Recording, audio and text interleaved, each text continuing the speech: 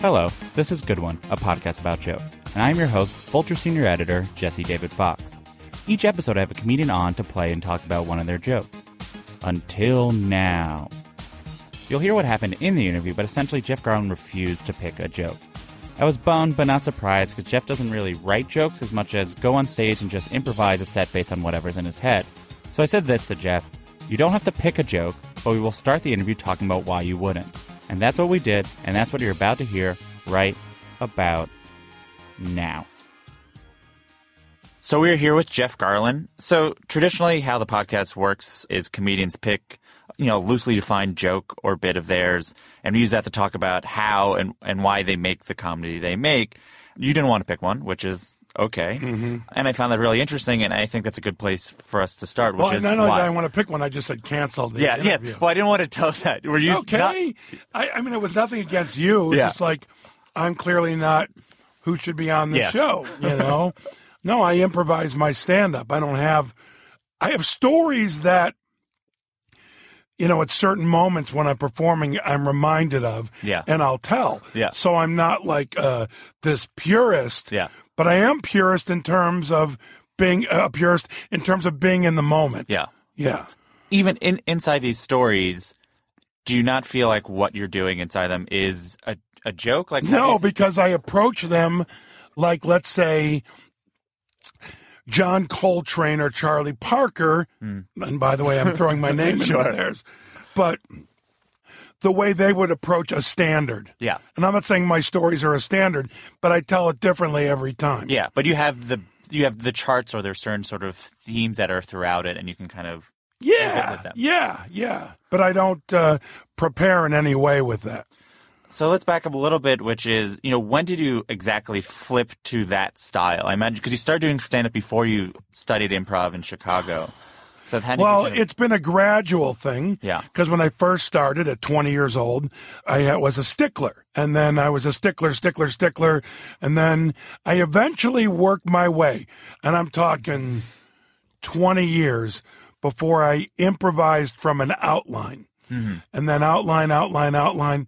And I'd say, in terms of being pure the way I am now, 3 or 4 years. Yeah. Interesting. Yeah. So for those first 20 years, what you're doing essentially storytelling? No. It took about 7 years to move into storytelling. Sure. And then I realized, the thing is, I do look at myself, if you want to use a word, as a raconteur. Sure. But here's the thing. I don't think about any of this. You're asking me questions that might upset me. All right. Well, because I don't want to overthink them. Sure. Because it stops making me funny. I don't want to think too much about my process. So this may be one of your shortest interviews ever. But I'll go with it. This will be my Gallagher. You'll be like, and I'm done. Yeah, yes. And that's fine. That's fine. If that is what is true to you, then I'm fine. I'm always, by the way, as a man, I'm 54 years old. I have discovered that being true to yourself is essential. Trusting your gut is essential. Only doing things where you have a choice that bring you joy. If you don't have sometimes when you don't have a choice, you have to do things that don't exactly bring you joy. Yeah. But if you have a choice, got to bring you joy, and you got to always be kind to yourself. All right. Those are kind of like my rules. So we'll see how much I'll try to be as kind to you as possible. Well, I think what'd be useful is to kind of make a distinction because, plenty of comedians might go up with nothing occasionally. No, they don't. Or maybe if they're working out something, they might go up with an idea. To start. Or they usually have more structure.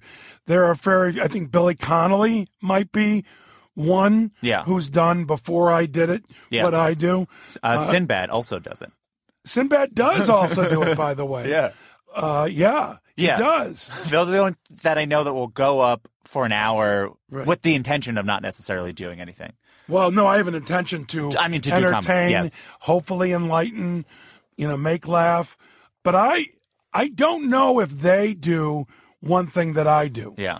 And that's literally go up. The only thought sometimes when I hit the stage is, oh, I'm walking to the stage. Oh, the audience is applauding. Oh, start talking. And that might even be too much thinking. Yeah. So I don't know if they don't have in the back of their heads one or two things. I don't know. I've never discussed it with them.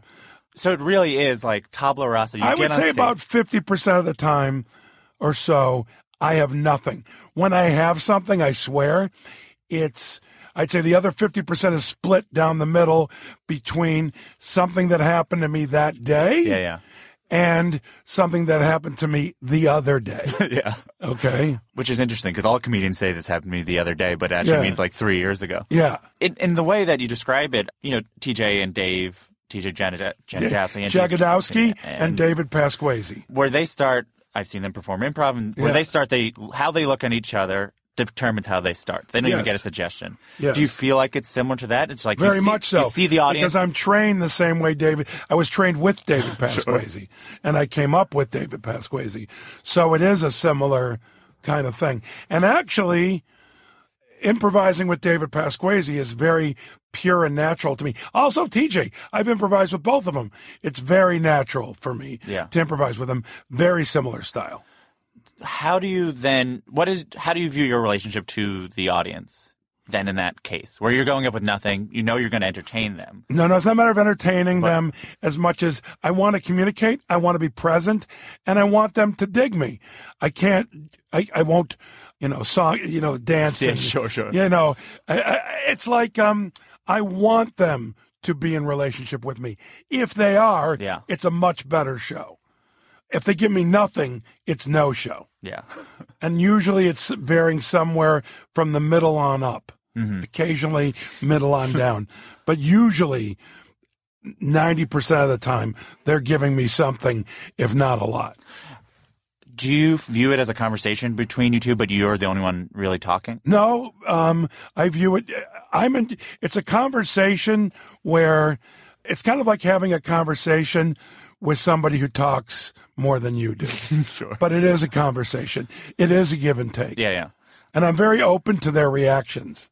What is the ideal, there's comedy clubs, there's comedy theaters, there's improv theaters. Do you have a sense of traditionally what is the best context? The best thing for me is to be in a classical theater in terms of 300 to 500 seats. Maybe even 99 seats. I shouldn't even say 3. Yeah. But a theater is the best place for me. Mm. Not a comedy club, not a big theater of thousands of people. I've done both of those many of times. Yeah. And they both work very well. Yeah. But are you talking about the best? Yes. The best for me is a theatrical environment. Intimacy. Because even when you're like in a Broadway-sized theater, it's very intimate. Yeah. And this might be where it pushes over to what will be an annoying question, but we'll see. So every comedian, what is the thing how would you describe the thing that strikes you to be like, this is something that there might be something that's funny in? Terms of story or whatever? Yeah, or just like, because we all live a life, and comedians have whatever it is, they're tuned to be like, there's something here. Right. And for some comedians, it's like, oh, this annoys me, or this makes me angry, or this makes me happy. Right. How would you describe that? Okay, so to do that, first off, I don't analyze that. Yeah. But things occur to me. I say them. Hopefully, it's a shared experience with people in the audience. I've always felt that way. Look at the way he looks at it. I mean, that's too much thinking for them. Yeah. But the point being is there's hopefully a connection between myself and the audience on something that I'm feeling, that I experience, that happens externally to me. So I am hoping for that connection, and it occurs to me. And the difference between me and the audience or the audience and myself, is that I have the gift of making it funny. Yeah. And that's really interesting. It's essentially like you're talking, and based on them seeing also interested in it, then you're like, okay, we'll talk about it for as long as you're interested. It has a lot of background in Ralph Waldo Emerson. Self-reliance is the key to my comedy. I say what I think. And, other people might go, why didn't I think of that? Or, you know what I mean? It's like I have the self-reliance and the confidence to go up and say it. So I know you love photography. Yes, I love photography, I'm a big collector of photography books. And photography books are the best way to enjoy photography and learn how to be a good photographer. What I realized, I always love photography, but like unlike painters, a book is not the medium in which they're working. Right. Where photographers, in many ways, were kind of making these collections. Photographers are making collections to be seen on the internet, to be seen in person, to be seen in book, to be seen in a film, even if they hold it up long enough on the screen. Whereas painting, I agree with you, it needs to be seen in person. So I was talking to my art director at Vulture, and we'll see if this sparks with you. I was thinking about how my two kind of favorite art forms in many ways are comedy and photography, but specifically street photography. Yes. And I do think they share a similarity of everyone's looking at the same things, and those two mediums allow us to see through another person's senses. Right. Is that experience, as a person who takes photographs and does comedy, is it similar? Most definitely. And I can name a photographer who is the closest between the two. His name is Matt Stewart. And he is, I think, brilliant. I think he's a genius. And he has taken, there's another guy named Craig Semetko who has had some really great moments. But Matt Stewart is my guy, my go-to guy, who uses film photography, and he finds moments where no one else will find that moment, and it is perfection, and it is always funny. And that, to me, he's my favorite photographer in terms of living now photographers. Yeah, I mean, it's interesting that I will laugh looking through certain books because, and even if it's just, have you looked at Matt Stewart yet? I've not, but I will. Oh, you are going to be so happy. I'm actually jealous that you can experience him. You can go to his website and see his stuff and order his book and stuff. Yeah, he's magical. He just became is it Magnum photographer? Yeah, he's part of Magnum. Awesome. Yeah, he's quite wonderful. Yeah, there's. I'm happy to talk about him for the rest of our interview. I would. I'm like that in terms of, Jack Benny's my favorite all-time comedian. Yeah. And one thing that he was known for is his generosity towards other comedians. Yeah. That's how I feel. Well, that is something that I've known. You help Dennis Leary and Jon Stewart with early specials, but it seems like you help young comedians throughout. And yes.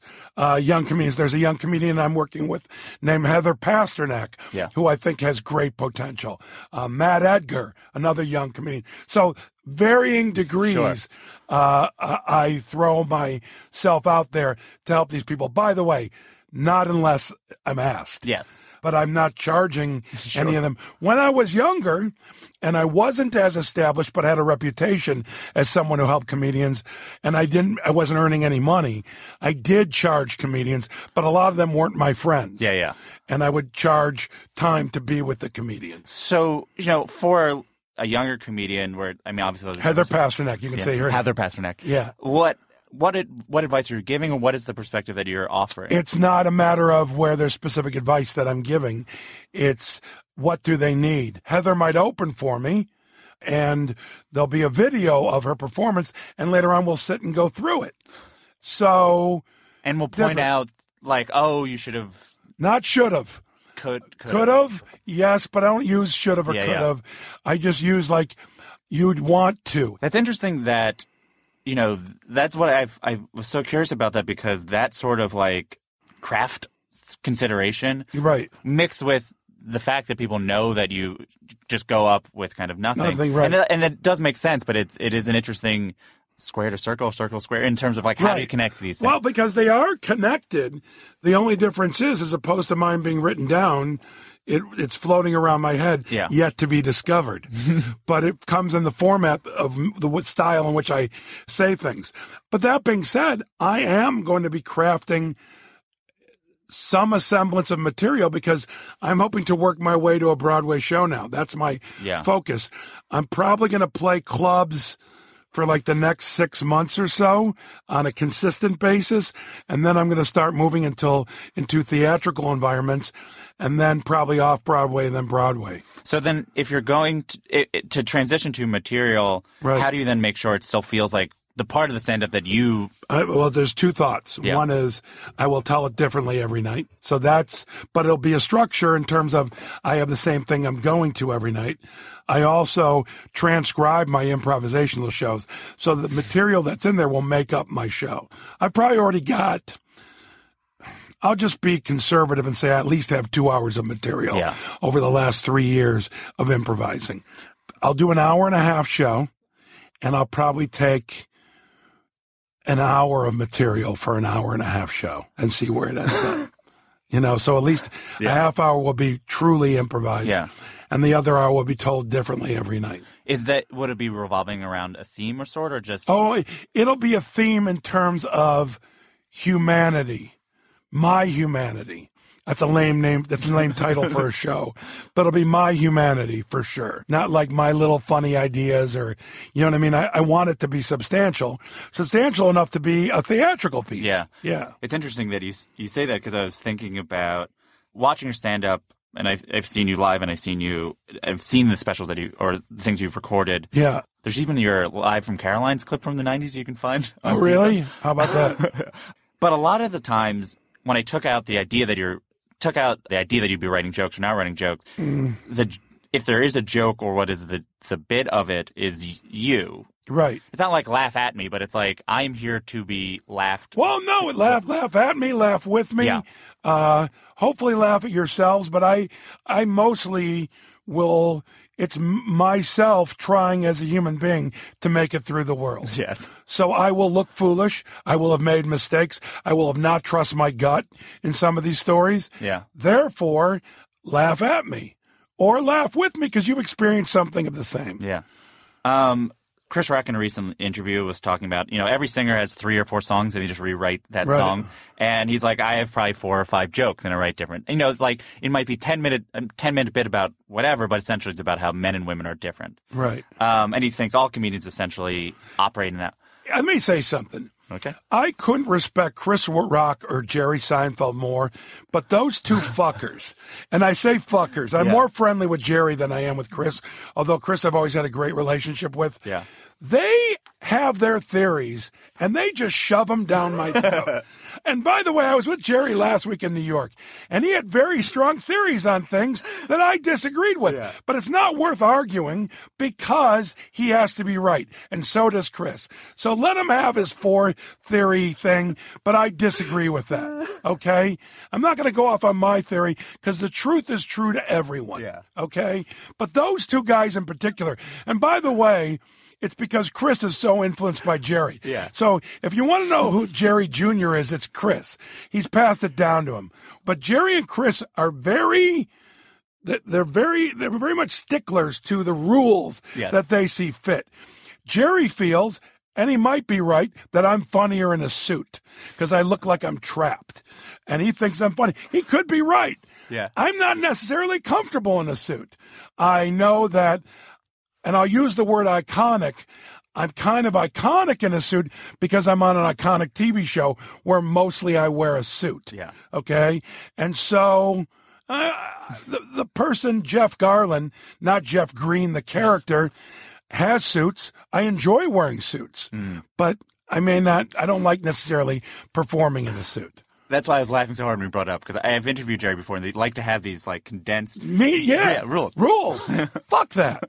What does that have to do with comedy? Interesting that you mentioned the suit thing, because I think every artist, every comedian, they're on a spectrum of how much they're motivated by the creation, the thing that they're making, and how much they're motivated by creating it, if that makes sense. Right. Like, so for a comedian, it's like how much do they care about the set that is done, or how much they care about being the ideal situation for them to create a thing.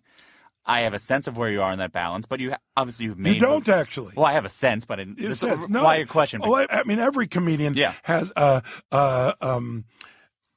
have a sense of their decorum, how they want to be felt. The only thing that I owe the audience is respect for them as human beings and their intelligence. When you set design for a special, I think that's important. And what you wear, I do think is important. In terms, it's like, what are you wearing when you shoot a movie? What costume? What thing? Mm-hmm. And it doesn't have to be a costume, but it has to represent where you're at, what you're thinking. Yeah. But I mean, the idea with this, you wearing a suit, which was interesting, is that there's a conflict between it may or may not make you funny or whatever, but also it might not make you comfortable. Right. And then and your desire is to be comfortable, but your desire is I also am maybe comfortable, but not as comfortable as I am in, I have kind of like a uniform. I noticed, and and it's going to sound crazy. I wear Lacoste t-shirts. Mm-hmm. Because I loved, when I was a kid, I always wanted alligator shirts. Sure. I love the alligator. Yeah. I never would be caught dead in any sort of polo shirt. Well, I'd be caught dead. I have no choice. Yeah. But I love Lacoste as a brand. I love their styling. And even the pants that I wear are Lacoste pants. Wow. Because they fit the way that no other pants have fit. Shoes, I will either wear there's a few different kinds. I like Doc Marten with my orthotics and New Balance with my orthotics. I wear orthotics because I have very flat feet, and being on stage for a long time, it can really. My favorite shoe of all time, though, are Puma Clydes. Not Puma Suede, even though they look the same. They license the name every 3 years. It's called Clyde. And when I was a kid, it was called the Puma Clyde. So, and when I was a kid, my mom would never buy me them. She bought me PF Flyers or just plain Converse. So I always dreamed of someday owning a pair of Puma Clydes. Now I got 3 pairs. Not that crazy. Not that great. And I wear them on occasion. But so, would you notice an audience reacting to you differently? It's hard to know because every audience is different. No, they would react different to me if, Richard Pryor, in one of his specials, I wore a red suit. Yeah. If I wore something, which he, by the way, looked back on as a mistake. Because it's too distracting? It just was too much. It was nonsense. So, to me... Do you know if Eddie Murphy regretted wearing the leather suit? I never asked him that. Although, on some levels, his idol, as far as I know, his idol comedically was Pryor, and his idol, period, was Elvis. So I think that sort of fit into that. Maybe it was the red for Pryor and the red for, the leather for Elvis. I don't know. And by the way, that's a compliment to Eddie Murphy because he's actually the most charismatic and brilliant performer I have ever worked with. Wow. That includes Larry David. That includes everyone. Yeah. And no offense to anyone else. By the way, Eddie also worked at I'm sad that Eddie doesn't still do stand-up because the Eddie of today would have so many interesting things to say. Yeah. He was a boy when he performed before. Therefore, I'm fascinated by it because he's such a great performer, but I think, man, what he could be. Yeah, and I hear that the story that I always hear is that he keeps on watching stand-up. He watches everyone. Oh, he's a big fan of stand-up. Yeah. And he's still funny. Do you know what Eddie Murphy loves more than anything? What? Making music. And he's not going to put it out there because he doesn't need the criticism. Yeah. He loves to be in his studio and make music. That's his passion. So then it's why... I'm sure he's even come close to going down the hill to the Comedy Store. He says it all the time. He likes to float it in interviews. But but it's not happening anytime soon. But the thing that he's going to have, it's really, I got to tell you, and this is not an ego thing because I recognize ego and throw it away, but I would love to just help him get started again. Yeah. Because I would love to help him motivate him down the path of the true artist. Not that I'm a true artist. That's for other people to decide. Yeah. I just do what I do. But I would love to push him down the path of not worrying about what people think. Yeah. And knowing that his greatness will come out and he will find his voice again. But it'll be a little bit of a rocky road. I think that's what he doesn't want to go through. Because discussing it with him when I did, the expectations are so high, and I think that's too intimidating to him. Yeah, their expectations are so high, and best case scenario, they laugh at you just because you're Eddie Murphy. It'll take you so long to get. Well, by the way, they will. Yeah. They will. But he's got to get to... Here's the thing. He's so naturally funny that he could do what I do and be better at me at doing it. He could in a very short time. I think, in all sincerity, Eddie Murphy is the greatest comedian who ever lived. Now, Pryor is the greatest stand-up. You can look at someone like Jack Lemmon as maybe the greatest comedic actor of all time, or someone else like Chaplin, even what have you. But if Eddie Murphy worked at stand-up, he would be the greatest stand-up comedian of all time. That's interesting. That is a distinction. I think he's talking to. He's saying why he wouldn't just go back to stand-up. It's like, look, I'm not like trying to be. I'm like in Chaplin territory in terms of like the greats of all history. Like it's hard. It's not like, I'm just like a comedian coming back. He would be. Him coming back is. He would be the greatest stand-up comedian who ever lived if he put it in now and did it. He's so young. Yeah. I think he's 55. We're around the same age. He could do it and do it with damage. You know, I haven't seen Eddie in a long time. I'd love to talk to him about it and just really, But, the dude's so comfortable in who he is. He has nothing to prove, but just knowing he makes the word. Here's the thing. It's about contributing, and Lord knows the dude contributes as an actor. Yeah. But, man, the contribution he can make as a stand-up artistically. I mean, look, like Kevin Hart, for example. Man, I think that dude's great. Ain't near as good as Eddie Murphy. Yeah. He's the Babe Ruth. He's just that much better than everybody else, including Chris Rock. Because Chris Rock, great stand-up, his charisma and his naturalness cannot hang with Eddie. And that's saying something about Chris Rock, who's in the Hall of Fame, who's one of the all-time greats. You know what I mean? Yeah. And the names I'm pulling out are so spectacular. But Eddie Murphy is that much better than everyone. Yeah. If he focused it on that energy that he he could still do films and do his thing. But if he really took the risks of being who he truly is on stage, and not worrying about the laugh, because if there ever was a guy who doesn't have to worry about getting the audience to laugh, it's him. Yeah. To get back to you, fine, whatever. Might as well talk about you a little bit. So you do have some things that become material. Yeah. If you're improvising, what do you look for to make it so like, this is a thing that I should be revisiting? Like, what is it that? I think I just use one word: timelessness. I'm more interested in that than something about our president or about something that's uniquely now. Will this be timeless? That's my big question, and that was what I choose eventually for my material and the show I end up doing will be about timelessness. Something that 25 years from now will still hold weight.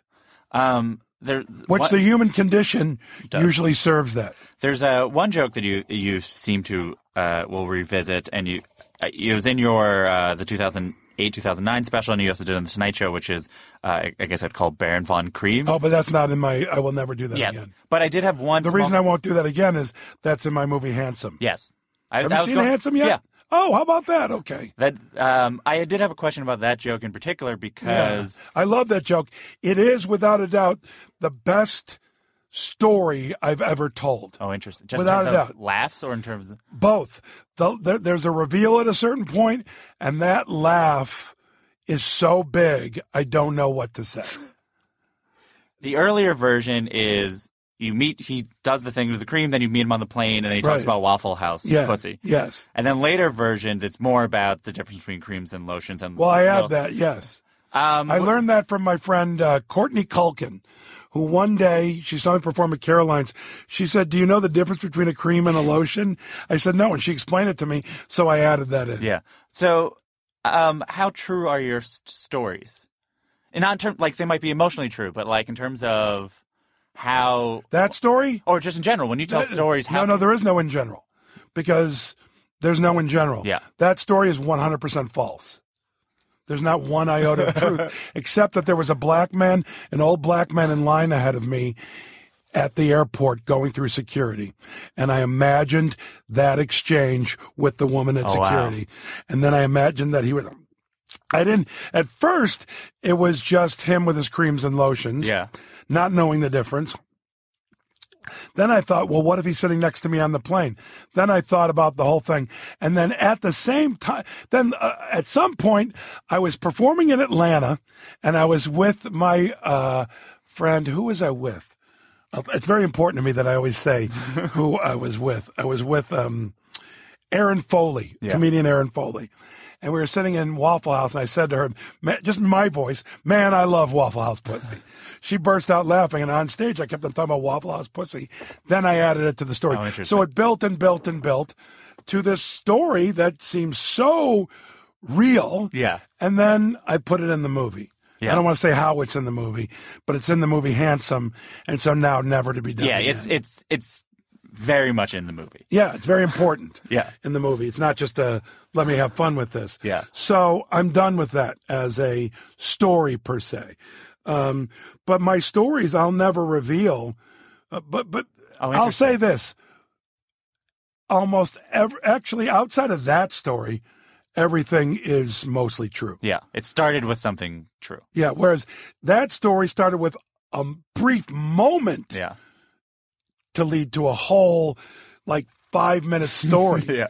Yeah, but I'm glad I told it on The Tonight Show, and I'm glad that it's in my movie now, but it's done. Yeah. That one really ran a course. Yes. Yeah. Because it really is like, oh, it's this, and then it's like, oh, what a life for that little small... What a life for just me standing at security is where that all started from. Because I was like, if it is a true story, it is amazing that, what life brings you, but it's even smaller of an interaction that you had that you were able to use in so many ways. It's my imagination, man. We'll be right back with more Jeff Garlin after this word from our sponsor. Hi, it's Jesse from this podcast you're currently listening to. I hope you like it. Actually, so this is an ad for the podcast. So if you do like it, you know the drill. Please rate the show and write a review on Apple Podcasts. If you do, I'll Venmo you $30. Oh, wait, I'm hearing I'm not allowed to do that. All right, so if you do, I guess I'll say thank you on a future episode and tell you that you're good. Like Lulu Live, who wrote a comment that said good one, and under it, she wrote great show. I don't know why I sent it to her, but you're good, Lulu Live. Thank you so much. Or another one is Hey224456. Under the comment, good job, wrote funny. So thank you, Hey224456. You are good, Hey224456. So that could be you. You could be Hey224456. I will say thank you. I will say you're good. I love you. I'm in love with you. Have a good one. Enjoy the rest of the show. All right, we are back with Jeff Garlin. So I also, of course, want to talk about improvising in a more traditional sense, which is in scenes. Right.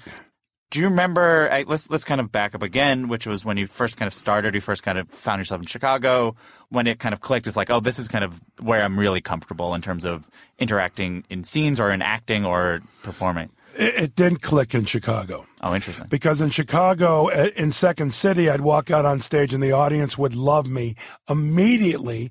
So I thought, oh, all right, in scenes, there's something about me that makes the audience go, he's the funny one. But my peers didn't dig me that much. Yeah. On the flip side, when I did stand-up, my peers were on my side and dug me. However, I bombed a lot. And bombing, my peers loved it when I bombed, because then I completely played to them. So it was interesting that audiences in comedy clubs didn't grab hold of me, but in that Second City, they completely did. So then did it not really come back? Well, I guess you were doing stand-up, so then... Well, what happened is that Second City influenced my stand-up in a big way, and I can't say my stand-up ever influenced Second City because then you're becoming more isolated. But as I moved, I always knew that I really enjoyed improvisation and I was good. So I never really got to a point at Second City where my peers embraced me. However, I have hired most of those peers for Second City. I mean, for Curb Your Enthusiasm. Success is the greatest revenge. It really is. And also knowing I thought that was going to reveal your benevolence, but it it is because I don't care. Yeah. I'm not thinking about it like, ha ha. Got it, but it is wonderful that people think you forget their cruelties towards you. And the great revenge is to be really nice to people who weren't very nice to you. And to employ people that weren't very nice to you. I didn't use it to take advantage of the situation as a power move or an ego move. It was just an enjoyable move. Yeah. How much improvising were you doing, like scene improvising were you doing before the sort of Curb Your Enthusiasm special? And then so obviously Curb is now known for how improvised it was, but how natural was it filming that? Very natural. Here's what it was. Here's the difference. So I moved out to Los Angeles. I say here, you're usually based in New York, but we're in Los Angeles. I would improvise with Second City alumni. Got it. And again, didn't have the best time. did the best I could, Yeah. but did not have the best time. And also the difference between myself and most. There were other people who were just like me, where it was to work out. But for a lot of other people, they'd hear word that somebody was in the room, or even not, just the potential, and it was all about them. So I became more of a team player in their eyes because I was always about the other person. So I grew that way because I was only concerned about getting better. Whereas immediately upon doing Curb Your Enthusiasm, man, everything in my head was about Larry, not about me looking good. And that just grew from there. And I do think that I should win Best Supporting Actor every year. And no, wait till you hear why I say this. Because generally supporting actor is best person who's not the star. Yeah. But if you look at who's supporting, like really supporting on Curb Your Enthusiasm, in the scene, I make it all about everybody else. Yeah. If I'm funny, great.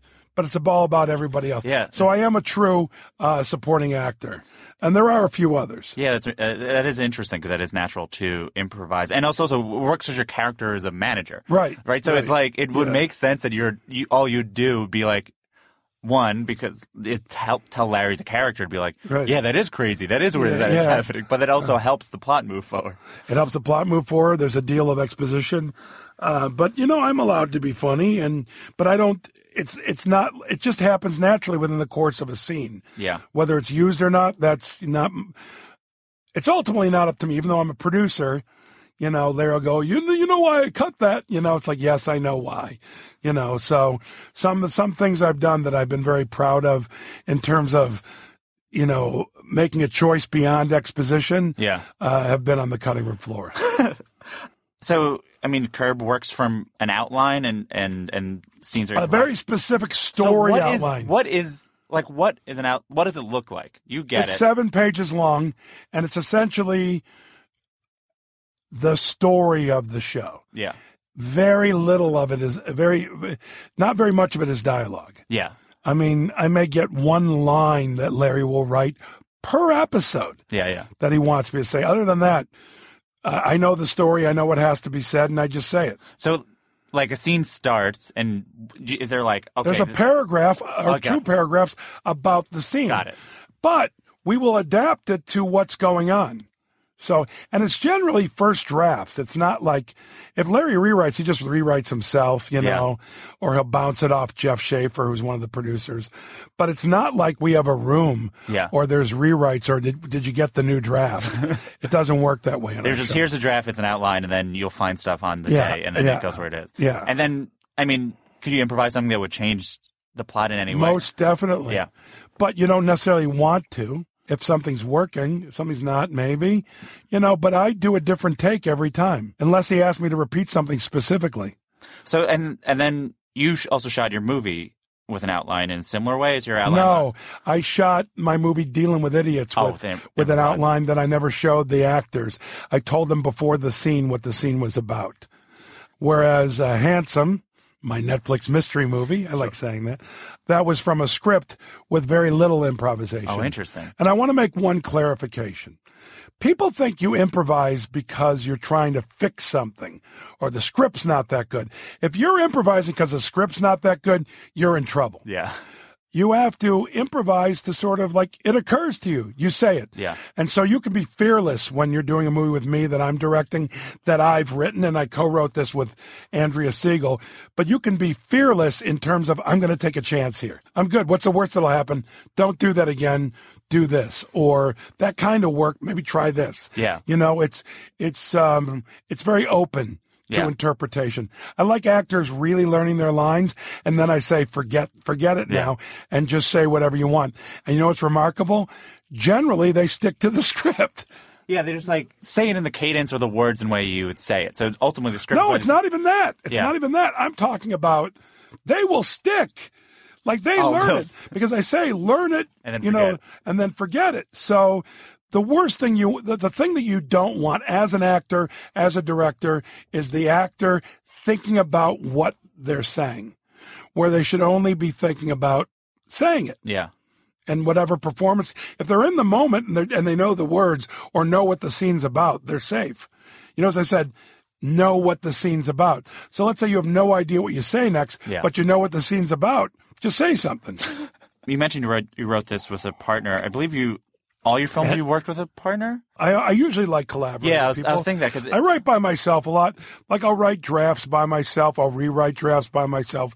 But this was collaborated with Andrea Siegel. Yeah, because I've heard you in interviews talking to comedians, but like I was thinking maybe we'd write something together. And I was like, do you just like trying different partnerships out? I most certainly do. I love working with lots of people. I also like working with the same crew and the same people if it works. Yeah. As long as it's a fun experience every time. But hey, man, I just like grooving with people and seeing what happens. To that point, I've heard in one of the interviews, I think it's when you talked to Larry on your podcast, you said the hardest part is casting the right people. Yeah, well, it's just as important as any other aspect. Yeah.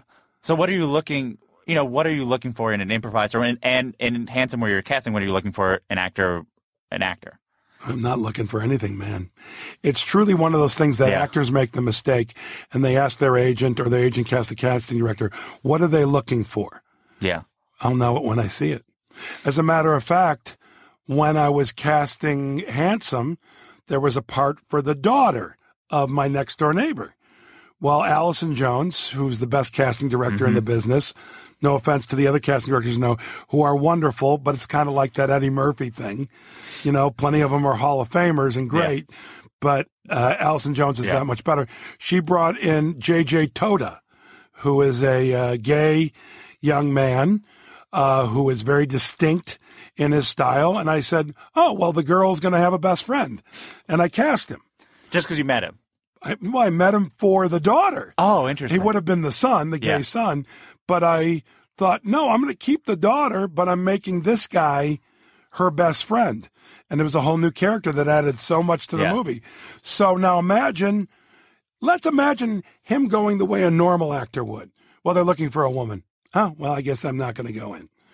Well, go in anyhow. Well, I'm not going to get it because I'm not a woman. Oh, I'm not going to get it because I'm not what they're looking for. Yeah. But see, if you bring whatever you bring to the table on that particular day with that particular director or producer, writer, whatever it is, what is it about you that's unique and special? And J.J. Toda is so extraordinary and so special that I hired him. Yeah. I wrote a part for him. Yeah. And I was with my writer. She was in casting with me. And we looked at each other and went, let's do this, So there are no rules. Bring what you bring. Yeah. And don't ask for a response after you're done. Either you got the job or you didn't. Similar, but what do you like in a scene partner or an improviser, regardless of then? What do I like? What you're hopeful for is that they're striving to make you look good. Yeah. Because even if I'm the lead, like in Handsome, I'm looking to make the other actor look good. Interesting. I don't just take that on when I'm a supporting actor. That's myself as an actor, period. I have nothing until you give me something, and I want to give you something to work with. So it's like handing a ball back and forth, or playing catch, if you will. I'm looking for someone who's a listener and giving. I wanted to ask you, Shelley Berman plays Larry David's dad on Curb, and he similarly is a comedian with an improv and an acting, a stand-up with an acting and an improv background. Yes. He is one of my great influences. Yeah, I can only imagine. And one of the pioneers of what I do. So what was it like talking to him? Did you talk about that particular? I talked about everything with him. Do you think you learned anything from working with him? I learned millions of things from him. Something specific? No. All right. It's not like, I learned from him this. Yeah. But by the way, I learned a lot just from watching him act. He's pretty brilliant. And no, I talked to him for hours about stand-up, about improv in its approach to stand-up. I talked to him about acting. I talked to him about everything. He taught me to always use the word peanut when I'm stuck because it's funny. You know what I mean? He's not a Jerry Seinfeld or a Chris Rock where we'd be like, okay, to do comedy, you have to do this. No, there was no specific set of rules. No. Curb has been on hiatus for 5 years. 5 years. So what is it like getting back in that? Is there a certain amount of... I'm friends with all the people that I work with. I see them all on a regular basis. So it wasn't like, oh, I haven't seen you in 5 years. And it came very easy. Yeah, because it's the same And we all of us, rhythm. like I remember the first scene that I did that we shot coming back was a scene with myself, Larry, and J.B. Smoove. And these are friends of mine. Yeah. So it was like we worked the week before. It was not difficult, and it was wonderful. In those scenes, how much do you, I mean, it is hard to answer, but like, how much do you feel like you're playing yourself? Like in your brain, are you? No, I'm always Jeff Green. Yeah. I'm never playing myself.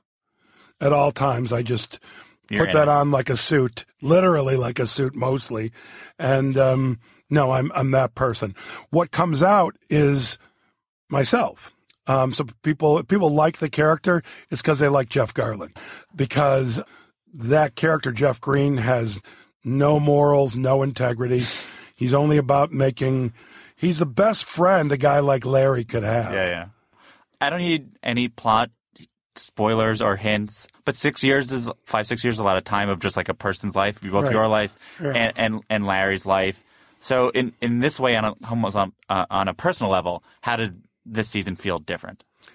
At a personal level, it was the most fun I had. It was the least stressful, least worrisome. On the other hand, I was filming the Goldbergs at the exact same time. I had 1 week off, Christmas to New Year's. Other than that, it was one day one day another. 1 week one, Yeah. 1 week another. 2 weeks one week another. 2 weeks, 2 weeks. 1 hour on one, 7 hours on the other, 8 hours on the, So that was very stressful, and it took away a lot of the joy. Yeah. But it didn't affect my work in either. Yeah. But it would have been the most fun I think I would have ever had in my life. You had to temper that. Oh. If it would have been Yeah. on Curb if I didn't have to do both shows. So that sound means it's time for the laughing round. So it's like a lightning round, but because it's comedy, it's a laughing round. That's the lamest thing I've ever heard. And yet the I say it- laughing, dear God, man. So I put it at the end. Okay, so the laughing round. Yeah. So it's like And there's no such word as laughing, correct? not until now. Well, We're working on- it would be in the whatchamacallit dictionary, the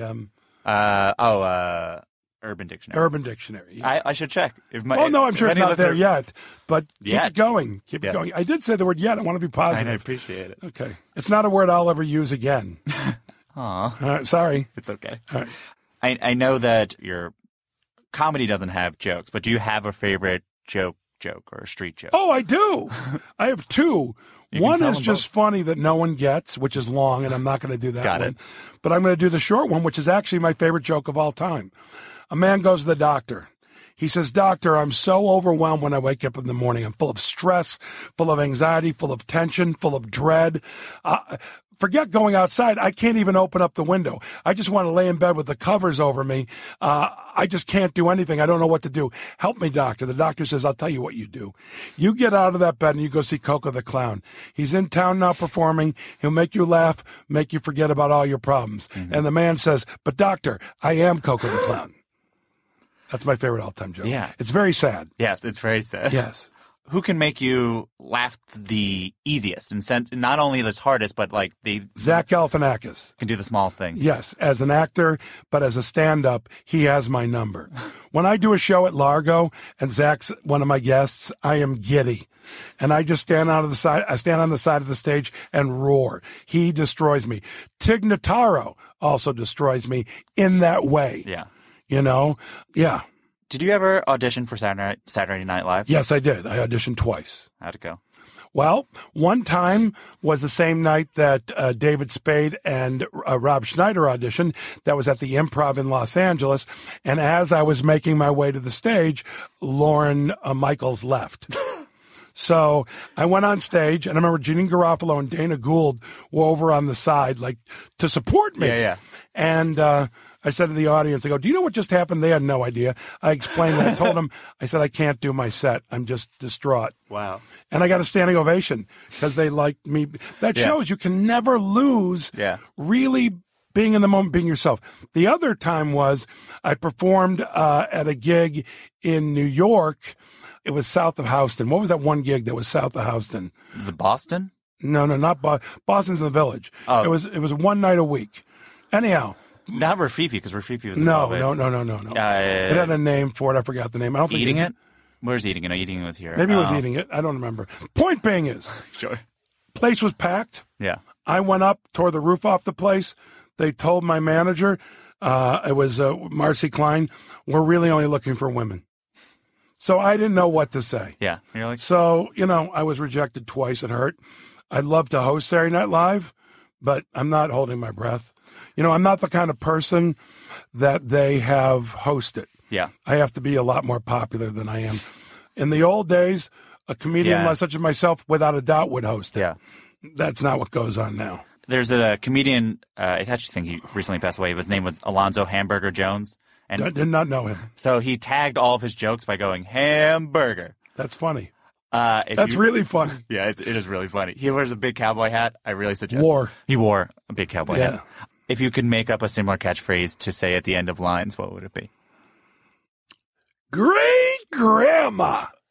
I just made that up now. But yeah, great grandma. After every time would be so weird, especially with me just telling these rambling things and whatever this go. Great grandma. As of now, I say jism a lot for no reason. I say Purim a lot.